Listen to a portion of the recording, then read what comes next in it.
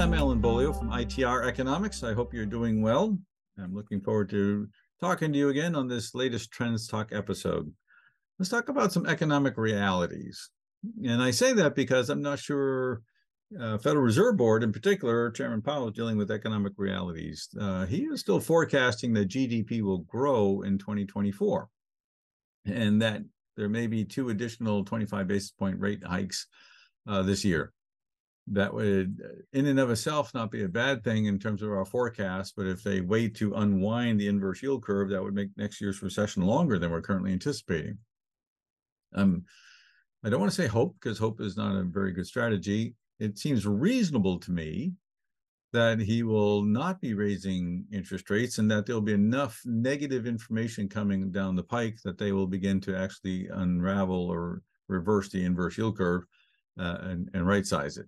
And by doing so, keep the recession next year milder than normal and to the duration that we're currently expecting, which is the end of 2024.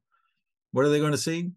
Well, they're going to see that inflation's continuing to weaken. Energy prices are below year-ago levels. Food prices are below year-ago levels. Trucking costs are below year-ago levels. Housing and shelter costs are going to be coming down really soon based upon leading indicator input. Stock market's likely to experience some downward draft given the trend in our indicators and in the money supply.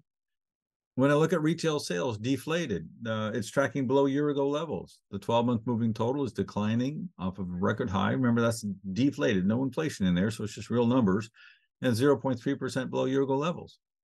And I look at the B2B, non-defense capital goods new orders, that's 3.2% below year-ago levels on the 12/12 rate of change. And the 12-month moving total there is slipping lower. It's a really mild 0.2%. It's milder than normal, but it's still moving lower. So we got B2B weakening. We have consumers weakening. Businesses' cash balances are going down. Profits are slipping lower. And by going down on cash balances, not running out of cash, but no longer at record highs. So going through their cash, well, and profits are beginning to go down.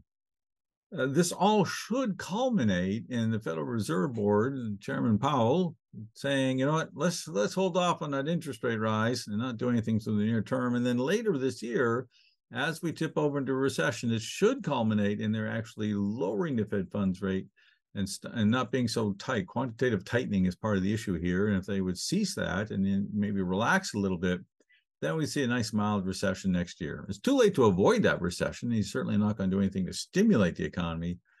But if he's listening, if he's paying attention to the numbers as we are, he should be able to stop the tightening and to the same extent, certainly stop raising interest rates and begin to loosen as we go forward. Let's hope that he does.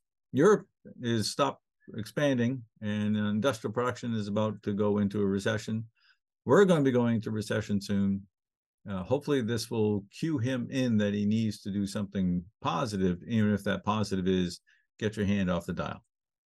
I'm Beaulieu, ITR Economics. Thank you for joining me for this issue of Trends Talk.